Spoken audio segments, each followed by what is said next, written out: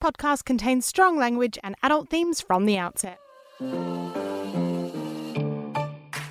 Hello everyone, and thanks for listening to Because You Watched, the podcast where comedians get together to come up with brand new TV show and movie ideas. Producer Rory here, standing in for Beck Hill, just to let you know we're away for a bit now, but we didn't want to leave your podcatcher all hungry. So we've put together this very special episode featuring some of our favourite ideas from the last series. It's got totally original film and TV show pictures from Adam Hills, Dane Baptiste, Danielle Ward, and Jade Adams. Plus, it features our series regulars Georgia Maguire, Matt Heighton, and John Gracie.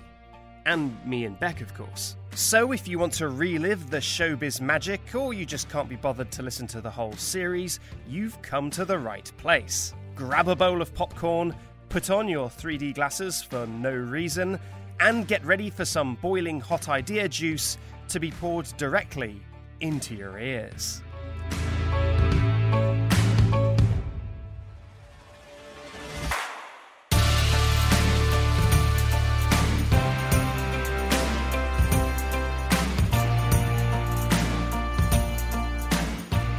First up, we've got Adam Hills' idea for an exciting TV action and adventure show. Adam, I'm super excited. What pitch have you got for us? Okay, so here's my pitch. So, a stage hypnotist.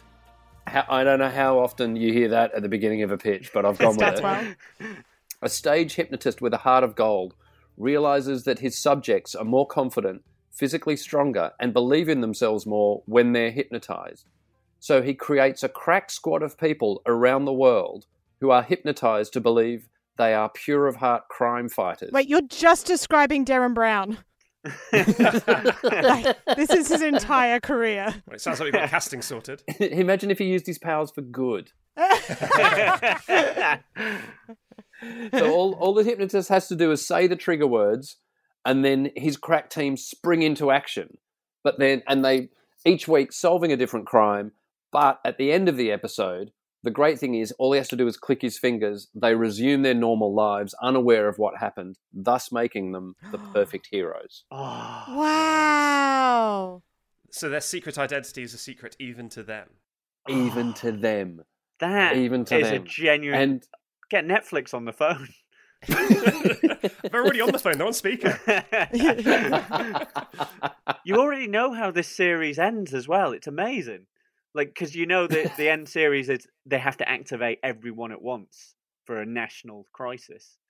It writes itself. I thought it would finish with them finding out that they're being hypnotized, and then whether they choose to keep being hypnotized or be dehypnotized. Wow. Or the big bad, whoever it is, discovers the other trigger word that takes them out of the hypnotist thing, so they keep waking up in really dangerous situations.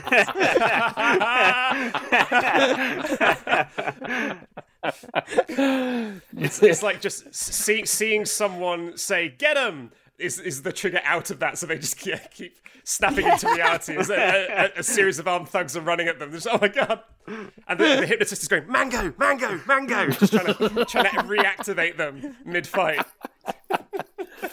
And you know, the weird thing about this was actually based on, so many years ago I worked with a stage hypnotist. I was his support act.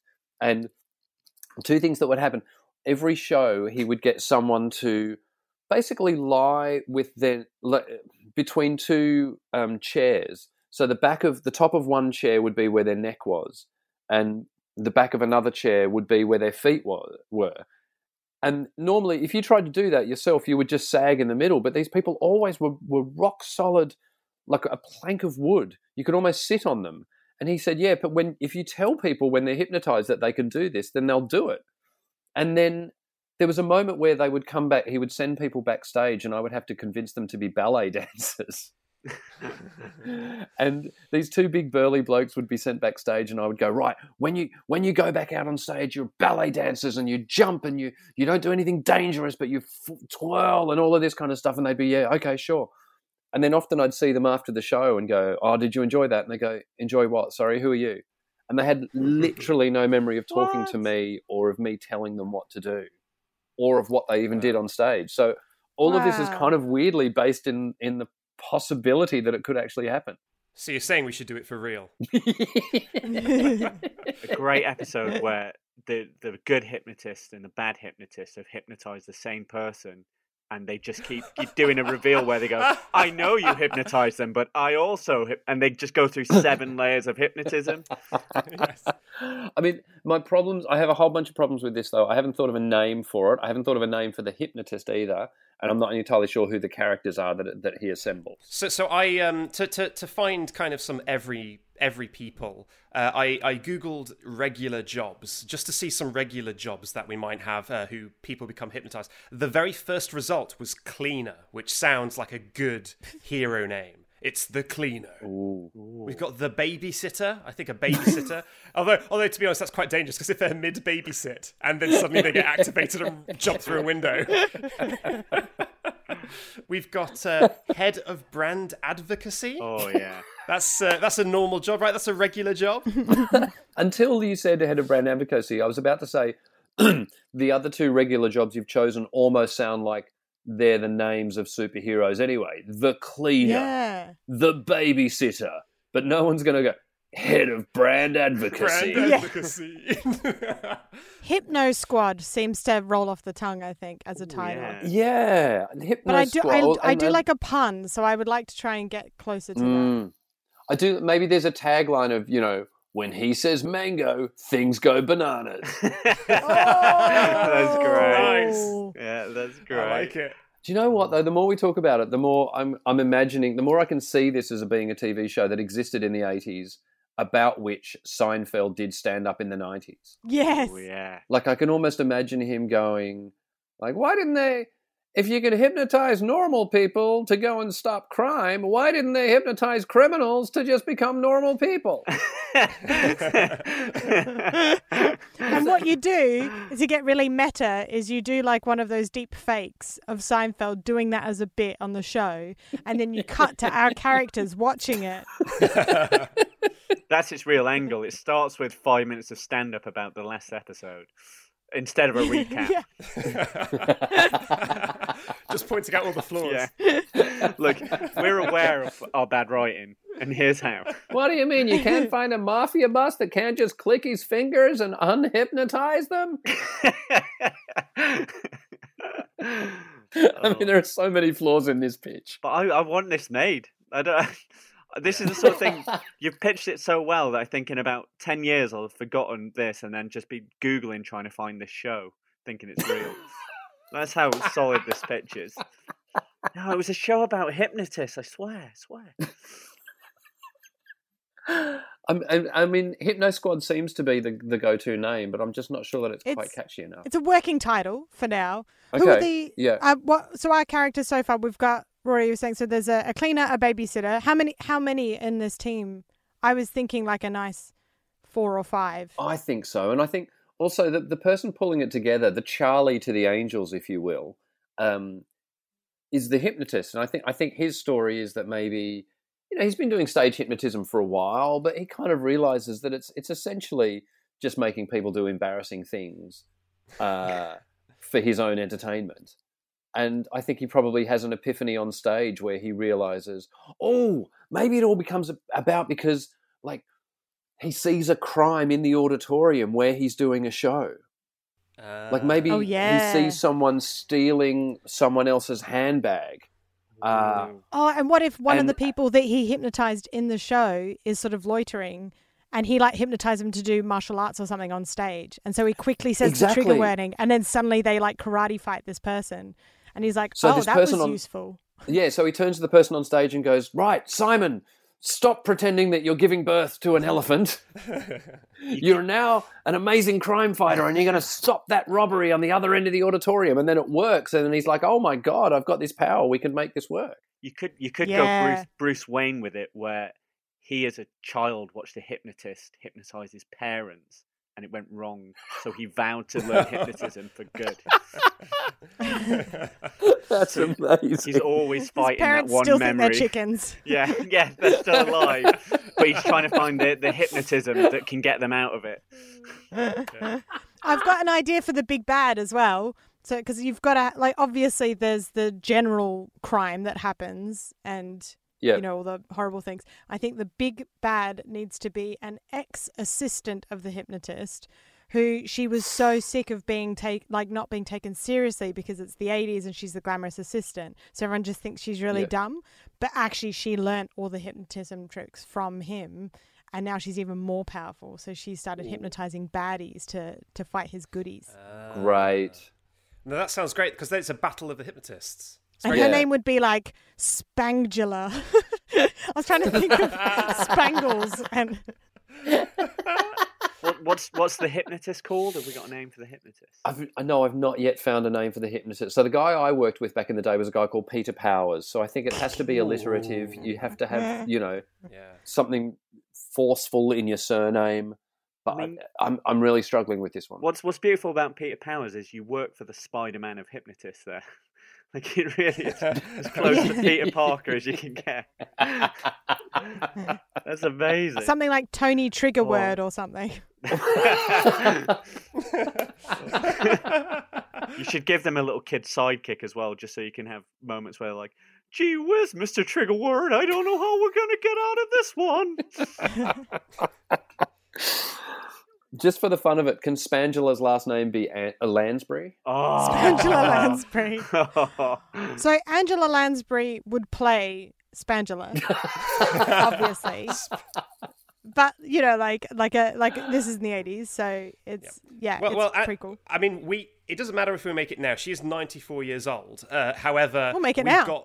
We've got our magical de-aging machine. We can make anyone look young nowadays. No. So If we're making it now, I want Angela. her now. Yeah. Okay, fine. If anything, age her up again. Yeah. Always age her. I like how if she's a former assistant, she was like working under our main hypnotist at the age of like 85. And that's why they kept overlooking her. It's an ageism thing as well. Yeah. And so I feel like the hypnotist hero needs to be someone who maybe was a bit of a douche and has had their redemptive moment, but that's also why some people are still a bit angry at him. So it's like he's got to be because also I've worked with a lot of magicians over the time, and there's an element of arrogance there. Right. You know, no offense to any magicians listening. You know I love you. That's all your listenership as well. Oh, no. I know. Hey, you'd be surprised. I get messages from a surprising amount of amateur magicians offering me magic tips. And then I have to explain that I actually know quite a lot of professional magicians. Anyway, we're getting off subject. That is a podcast in itself. So, who's a magician? I feel like someone like Matthew McConaughey or someone who's got that swagger about him. Wow. Oh, yeah. But they need darker eyes. You know, they need that hypnotist eyes, you know, like dark eyelashes, that kind of Timothy Dalton type eyes. Oh, he'd be good as well. Timothy Dalton would be great. Yeah. I also feel like we could get Daniel Day-Lewis out of retirement for this, and he'd be a great hypnotist as well. Oh. All right. Yeah. Day-Lewis, Lansbury, we just need...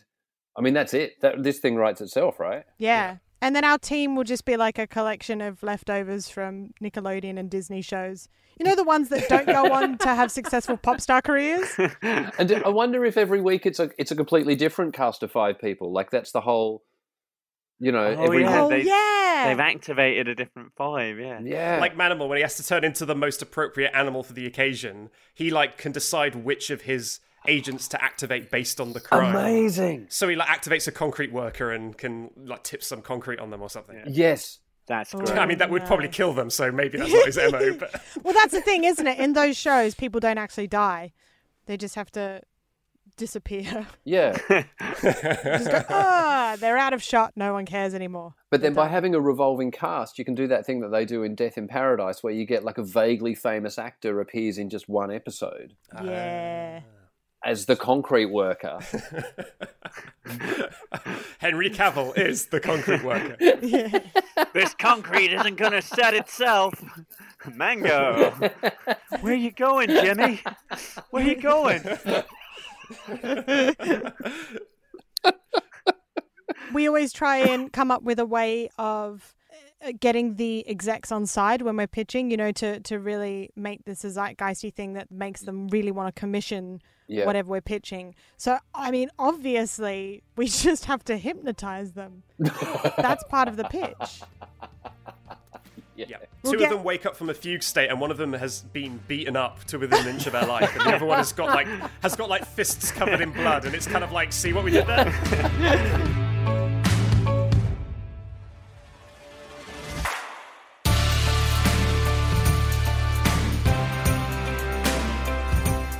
Next up is Dane Baptiste's pitch for a gangster thriller movie. Dane, what gangster thriller pitch have you got for us? Okay, so the working title for this show is Robo Hip Hop Apocalypse. It's terrible, but hear me out. Now, we know that the gangster genre has basically overturned every stone from the law. So now we take the game intergalactic. So this is an intergalactic gangster thriller. Ooh. Nice. So the president of a dystopian Western nation, which I won't name, has inherited massive debts as a result of some very shady business practices and multiple bankruptcies. That now he has passed on that debt to this government. That government, in turn, has used its citizens as collateral to a secret shadow society of intergalactic crime syndicate known as the Monochrome. The Monochrome make their money by racketeering and taking popular culture and arts from various planets throughout the solar system and then selling those at discounted prices, depriving human beings literally of their intellectual property through their various use of technology. So you imagine a neuralizer literally stealing ideas and imagination, centralizing that and selling it to the highest bidder intergalactically. Now, our president's in debt to them too, and has basically given them carte blanche to remove the intellectual property and the wealth of imagination and creativity from the populace. Our only hope is former communications nerd and expert on popular culture, Cobalt Brown. He must now assemble a team in order to defeat our now completely corrupted president, who is now pretty much an intergalactic cybernetic puppet on behalf of the Monochrome, ruling Neo-Americish and save the galaxy.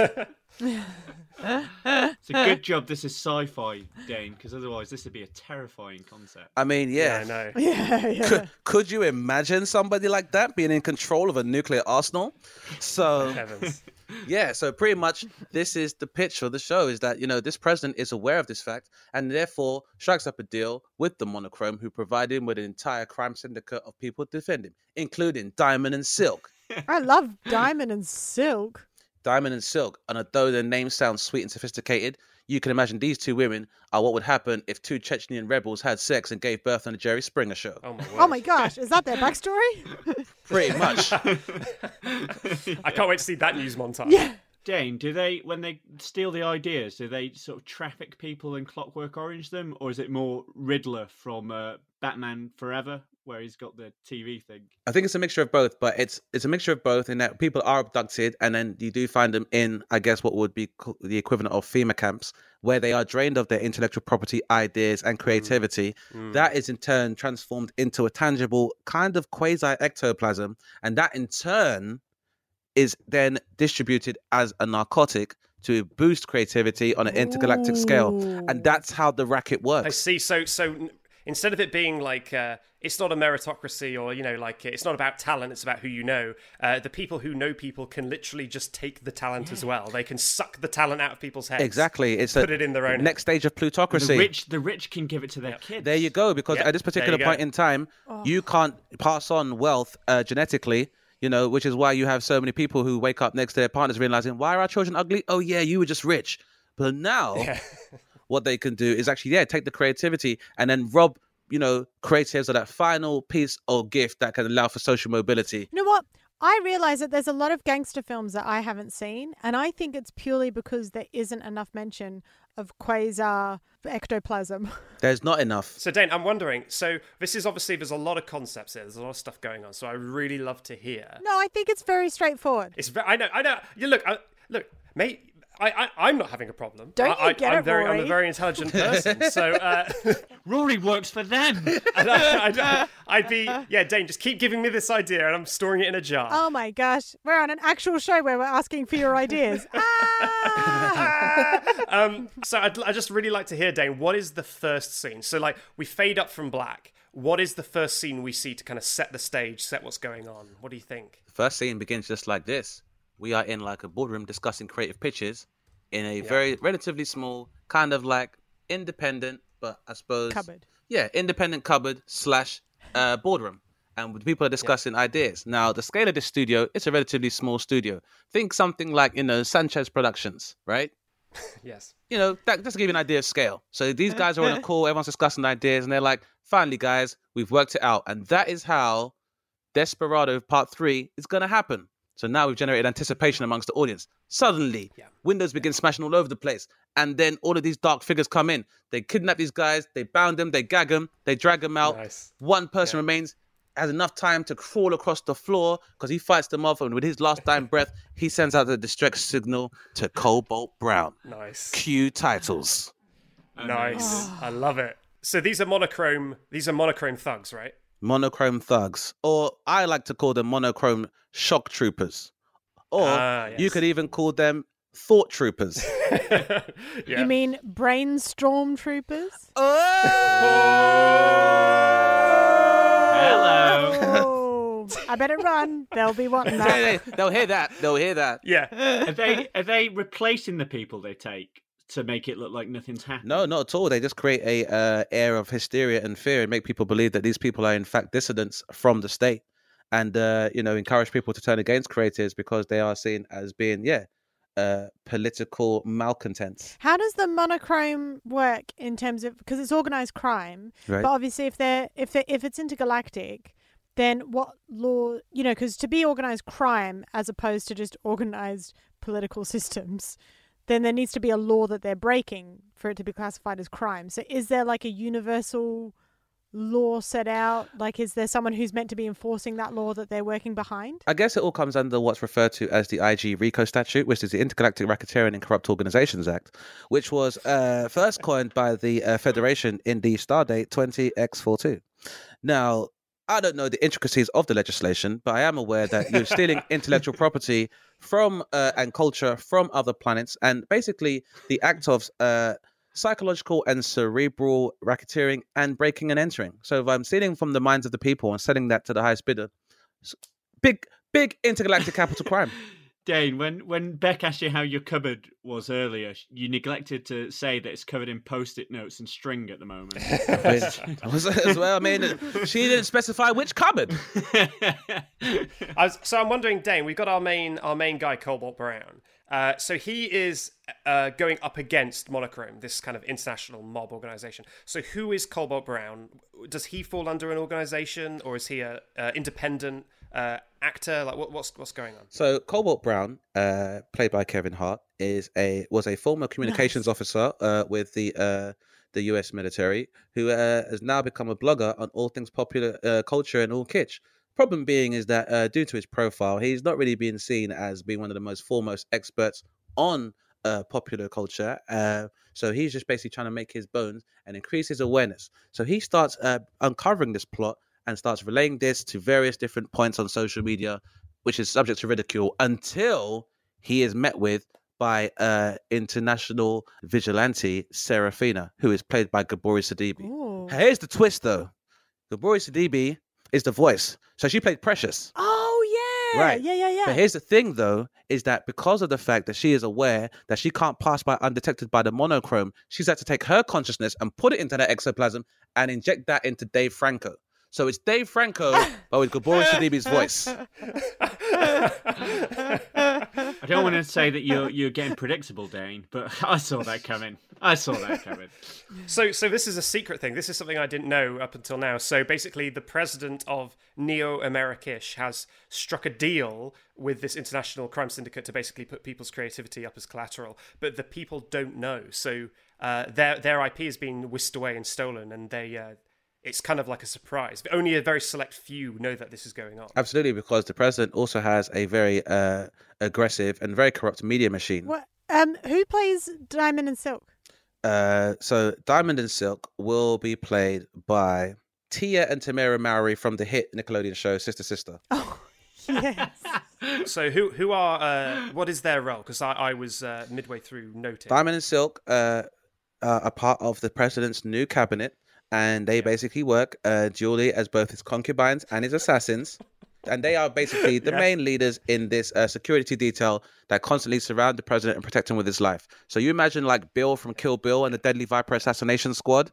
It's like that, but with like racists and bigots and. So to free themselves from the larger threat, they have to take down the president, and standing in their way is Diamond and Silk. All the while they're trying to come up with amazing ideas to defeat the president, they need to make sure those ideas aren't being caught by Monochrome. They're really on a tightrope. This is the best gangster film I've ever heard of. It's got pangs of They Live as well, which means just as a little thing that you should pull in, you should have Cobalt try to convince Keith David it's happening, just so you can have a 10-minute wrestling match in the middle. Oh, all for this is a film about taking ideas away and embellish creativity. There's going to be some wrestling in this. There's going to be some wrestling in this. I don't know if you know this, but the current leader of the free world has fought in WWE before. So it would be remiss of us if we were going to attempt any satire to leave that part out. You could have it like a sci-fi gangster version of the end of Gladiator, when what's he called? Joaquin Phoenix goes in to fight Maximus, but you have the president going in to fight Cobalt. He approaches Cobalt Brown before they enter into the Coliseum, and he's like, I've got all the best ideas. Not only do I have all the best ideas, I have everybody else's best ideas. And chooses to inject himself with the creative ectoplasm of some of the most prolific cage fighters, martial artists, and military strategists known in the world.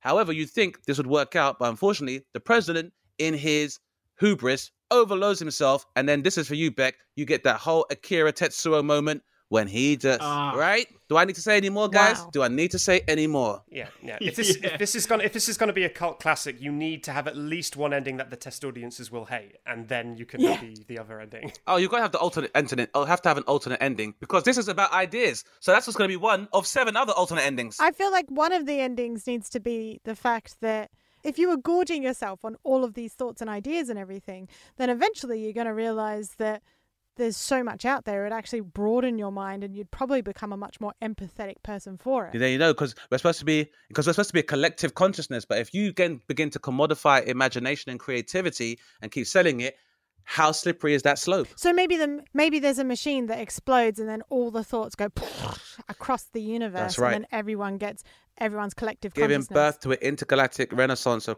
unified creativity. We can even mix a little bit of Kingsman in there, where say all the talent that has been put in people's heads where it don't belong, like forcibly rips out and flies back to the correct person. So all the people who've injected themselves with talent wrongly, just their heads just get exploded. It begins to reject it. And it can't take like the equivalent of like the methadone to like quieten that and stop it happening. So now their body begins to reject it, and then it just distributes everywhere. And then at the end, there's a post-credit scene when Cobalt Brown is looking out the window, and then he's like, "I think that rainbow's got 11 colors," and then you just hear someone go, "Just an idea I had."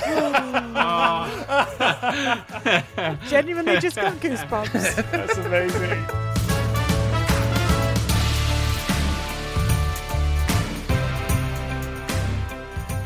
Coming up next is Danielle Ward's Teen Scream movie idea.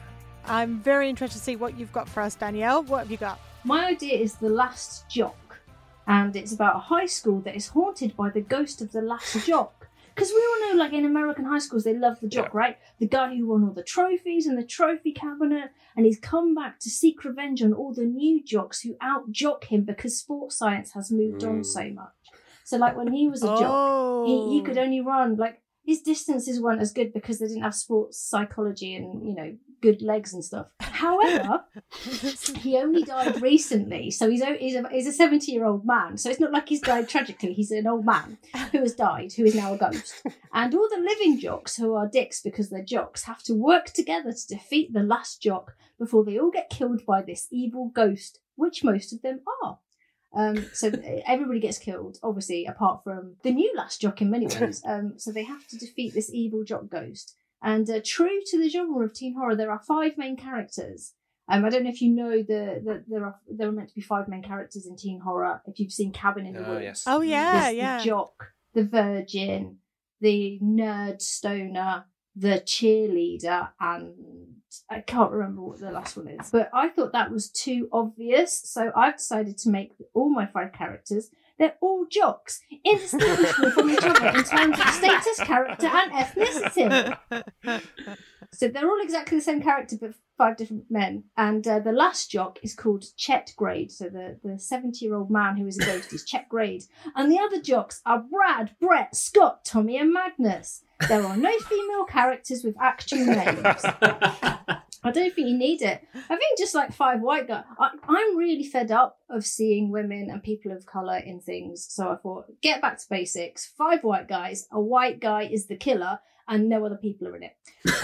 And some stuff happens. I mean, like, it's teen horror, right? All you have to do is just kill everybody. Can I suggest, just to make it really realistic though, is yes, let's only fill it with cis white straight men, but not let any of them in the writer's room. Yeah. So if we could just make it that all of their lines and stuff are just guessed based on what women and people of colour think that they would say, that would be really great. It's Oh, just that sounds our great. idea of what it is. Yeah, I like that a lot. And so these 5 guys all get killed in various fun ways. I think one might be, I want one stabbed with a drum kit, you know, like a hi-hat. But I think that would be fun. Someone gets stabbed with one of them.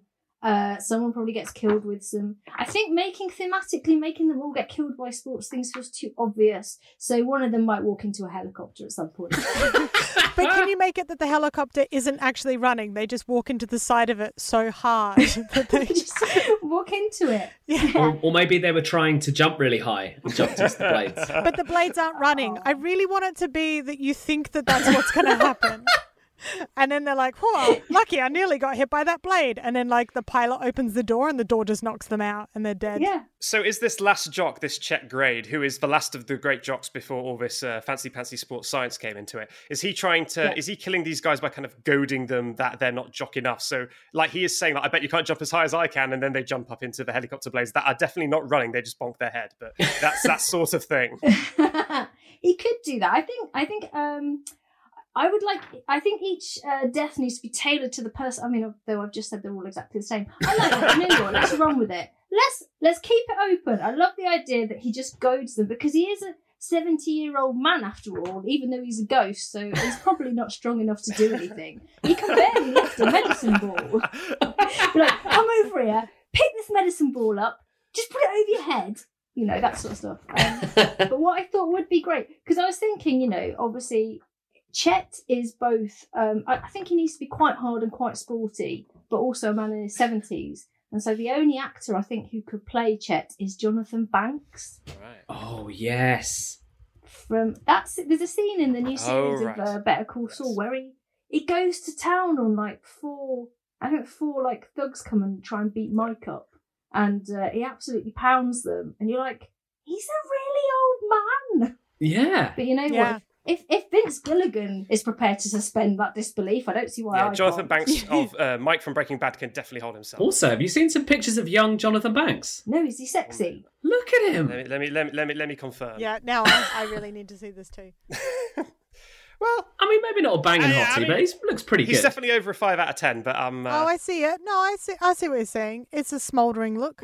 Yeah, he's a little bit grizzled, a little bit of a tough guy. It's not like a young Joe Biden, though, is it? No, come on. Well, I've got other casting suggestions, obviously, because I imagine this as being a straight-to-Netflix horror, which means that all the teenagers need to be played by men in their 30s and 40s. So I thought my teenage jocks, my ideal casting teenage jocks are Joel McHale, James Van Der Beek, Justin Chambers, who is Dr. Alexis from Grey's Anatomy. No, it's Alex Karev, not Alexis. Alex Karev from Grey's Anatomy. Jamie Dornan, and Magnus is played by Luke Evans, because Magnus has to survive till the end. Okay. So normally, obviously, who survives in a teen slasher is the virgin. Now, no one would believe that 40-odd-year-old Luke Evans is a virgin. So he survives by giving up sport and getting into alcohol abuse. Because all his friends have died. So, I mean, it makes sense. And then right at the very end, like Nightmare on Elm Street, right at the very end, you think Luke Evans / Magnus is now sitting in a pool of tears, drowning his sorrows in a light American beer to denote an alcohol problem. And then a locker bursts open and you hear Chet's laugh coming down the corridor. Oh my word. So Chet's killing them out of jealousy, right? Because they're all younger and fitter. They're all really good Yeah. jocks, yeah. Okay, so if we did a stunt for this one, like the other one, what would it be? I would bring in an actual locker, an actual full-sized locker. Yeah.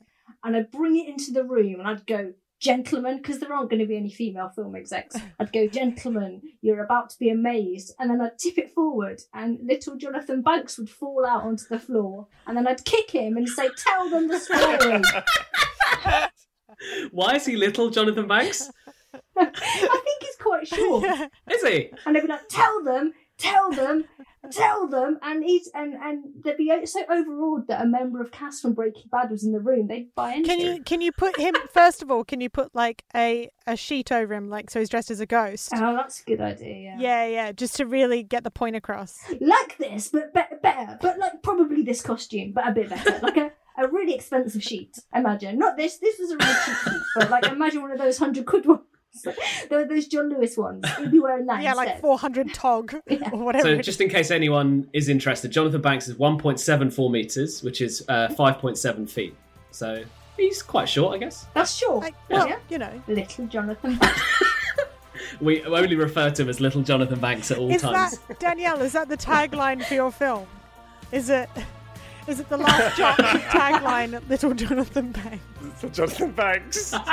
Yeah, you know what? If that's what the room wants, I'm going to go with that. Let's write by committee.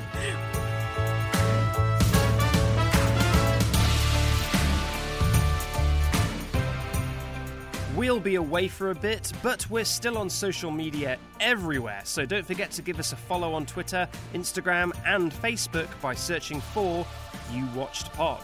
Drop us a message, leave a comment, send a tweet, let us know what you think of the series, and you'll make Beck very happy.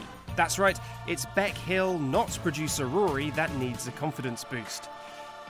Who was it who told you that?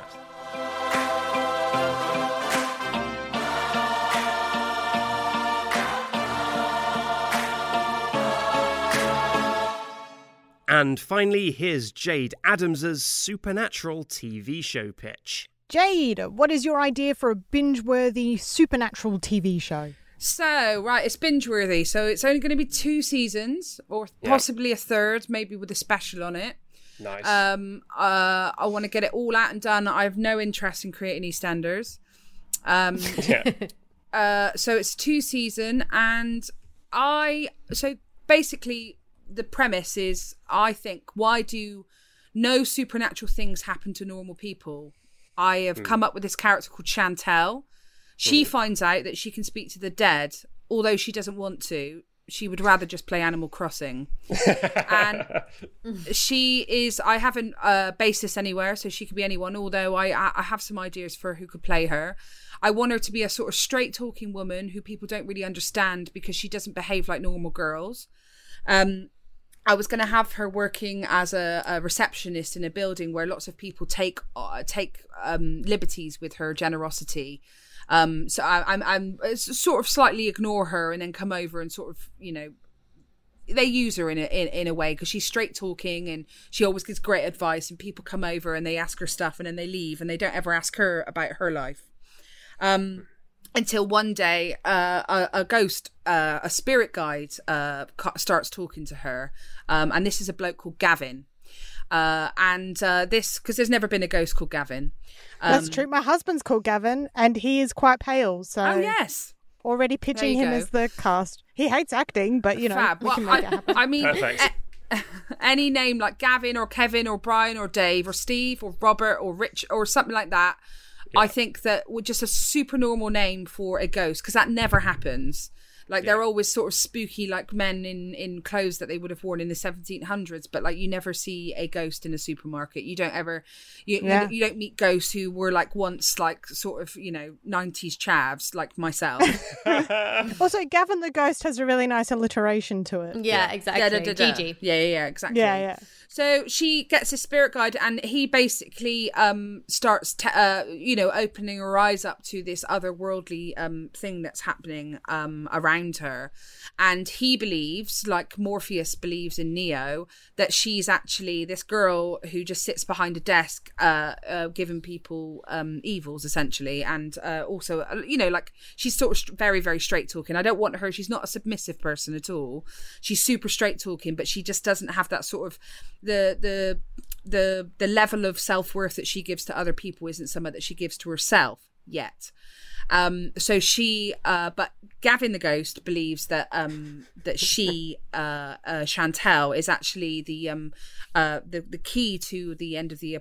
There's an apocalypse approaching, and she is the key to it. But first of all, he has to introduce her to this world, and she has to sort of basically learn all about this otherworldly stuff that's happening around her that she wasn't aware of. And this, and in this. Show, I think that the sort of metaphor, the supernatural non-phenomenon metaphor in this show will be about self-worth. So the demons and the ghosts and the werewolves and the vampires and all of the different things that come at her are actually all of the things that we put in the way of our own success, and people put in the way of our success, and people telling specifically women that they can't do this because they're not like that, or they can't do that. Whereas Gavin the Ghost shows her that she can achieve whatever she sets her mind to. Aww, I love it. That's really Absolutely nice. Love it. She's going to fuck up loads on the way. I mean, that's a nice moral end to it, but she's going to be an absolute nightmare. She'll be an absolute nightmare. She won't want to run. She won't want to put any of the effort in. She'll blag a lot of stuff as well. That'll be another part of her. So is she inherently quite lazy then? No, she's not lazy. She just doesn't see the need to run unless there's a huge reason to, and even then she'd rather get an Uber. She'd rather get inside of a cab and get herself taken away. Good point. Yeah.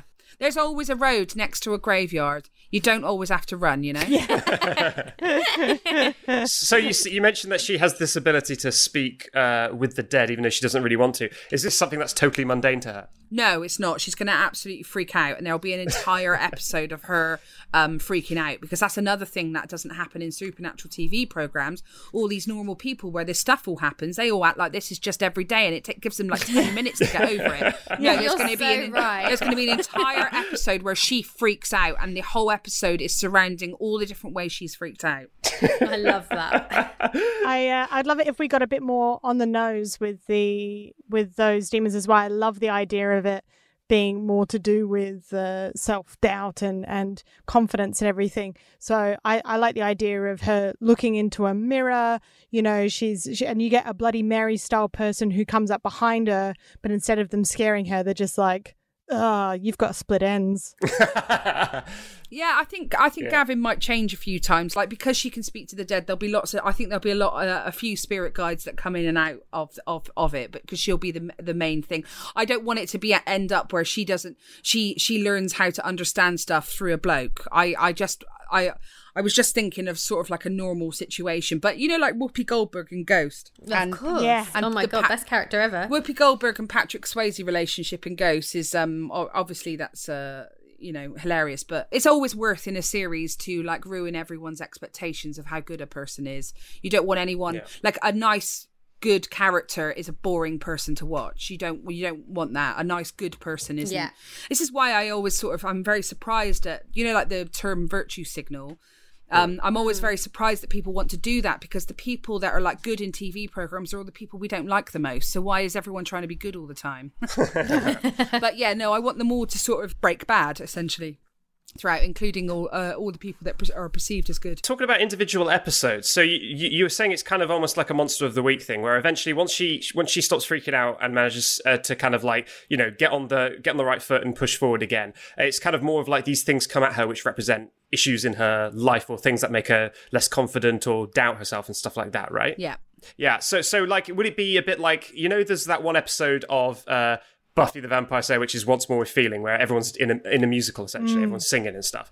Oh, I love that one. Yeah, I think that there's the possibility of doing those sort of episodes where they sort of transport themselves into a different world. I think that would be really fun. And what's the point of doing a binge-worthy supernatural TV program unless you are going to give the audience a musical episode or an episode entirely devoted to contemporary dance, i.e. Always Sunny in Philadelphia, or a Muppet episode. There always needs to be a Muppet episode. There's one in Angel. I know. There you go. Yeah. That is why I suggested it.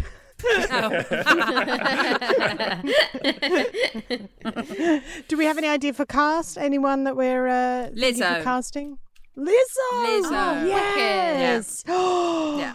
Can we? So I guess Lizzo, in order to get the attention of the execs and stuff, then clearly Lizzo has to write a song about it, write and perform a song. Needs to be a new pop hit. No, I think this is just going to be her event. She'll be wanting to do this as well. She seems the type, but this is her venturing into acting. I don't think she does any songs at all. Oh, really? Not even in the singing episode? No, I think no. Well, she'll obviously the singing episode. They definitely will, and that's what the fans and everyone will wait for, and they'll definitely get to series 2 when you do that. It won't be until series 2 at least that we get her to sing. But you know, she wants. I imagine that Lizzo wants to show off her acting chops, and you know they all want to have. You know, everyone wants to get that sort of what is it called, the GIOT or the GIOT or EGOT. That's it. We don't get her to do her singing because we want to help her get an Emmy, and I think that she'll want to show everyone that she's more than just a singer, which she definitely is. Any cameos that you'd like to have throughout the series as well? Because you got to have your cameos. Who would I put in it? I mean, I'd love to have Meryl Streep in it. I'll be honest. Just in a Meryl background walking. Fab. Just walks past in the Yeah. background, An extra. reenacts a gif. Her character in The Devil Wears Prada, that's where I want her to be. And then I just want her to show up and like tell people off and then go again. She would be like a great boss, you know? And I mean, she's already played that, but who gives a shit? She was really great at it. Yeah. I used to work for a woman who was basically like that. I bleached my hair one day, came into work, and she called me in and went, "I'm giving you Wednesday half the day paid to take off. Go and get your hair fixed," because I'd bleached it myself. Oh, she was like, "Go get your hair fixed. This is my colorist. I really recommend her." And I was like, and I would have been offended, but she like paid me half the day to go and then paid for the treatment as well. And I was like, I'm too poor to care right now. That's lovely. So that is a scene in this show. Yeah. Great, done. I will be in the writer's room. Yeah, love it. What's the show called again? I haven't given it a title yet. That was something I'm not great at titling stuff until it's done. Yeah, fair. If it's about people ignoring her or kind of taking her for granted and it's supernatural, we could call it ghosting or something similar. Ghosting might be nice, yeah. Oh yeah, that is. But they don't ignore her. They sort of put upon her, and she doesn't know her. She doesn't understand what her worth is because she hasn't seen anyone like her in that sort of position before. So she sort of takes her life as it is given to her, but she denies it all the way through the first bit. And she's constantly reminded by these various ghosts that pop up in her life, but she doesn't get it until the very end where she defeats the big bad. Who is the big bad? I would say get a really sort of narcissistic white girl as the nemesis for the first, like some real horrible. All right, great, she's in. So I also want this all to be around people that are in their 30s. I'm not talking. This is not a teen binge-worthy supernatural TV program. This is this is one with adults in it, because that's the other thing that we've already discussed, is that these shows are always surrounding teenagers, and I think that Angel, Buffy's spin-off series, which was targeted at adults, was actually it's hard to say, but it sometimes it was better. Oh, I hate saying that. I feel bad. I feel really bad. I feel like it feels like betrayal.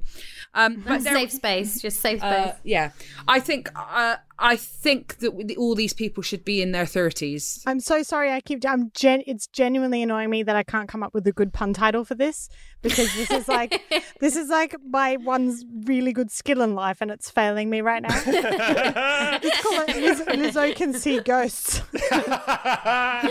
Now look, people are going to click on that on Netflix. That's true. I would watch that. Lizzo Can See Ghosts. I'd be like, go on then. Yeah, I would as well. Yeah. And her friend, and then the tagline is, and her friend Gavin, who is also a ghost.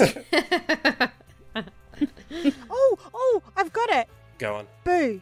Boo? Boo might be, yeah, boo's good, although it does sound like poo. Well, I think to make it clear, you can call it Boo with big text, and then the small text under it can just say Lizzo Can See Ghosts, including Gavin, who's also a ghost, which was a longer title, just to make sure that everyone gets it. Great. Yeah.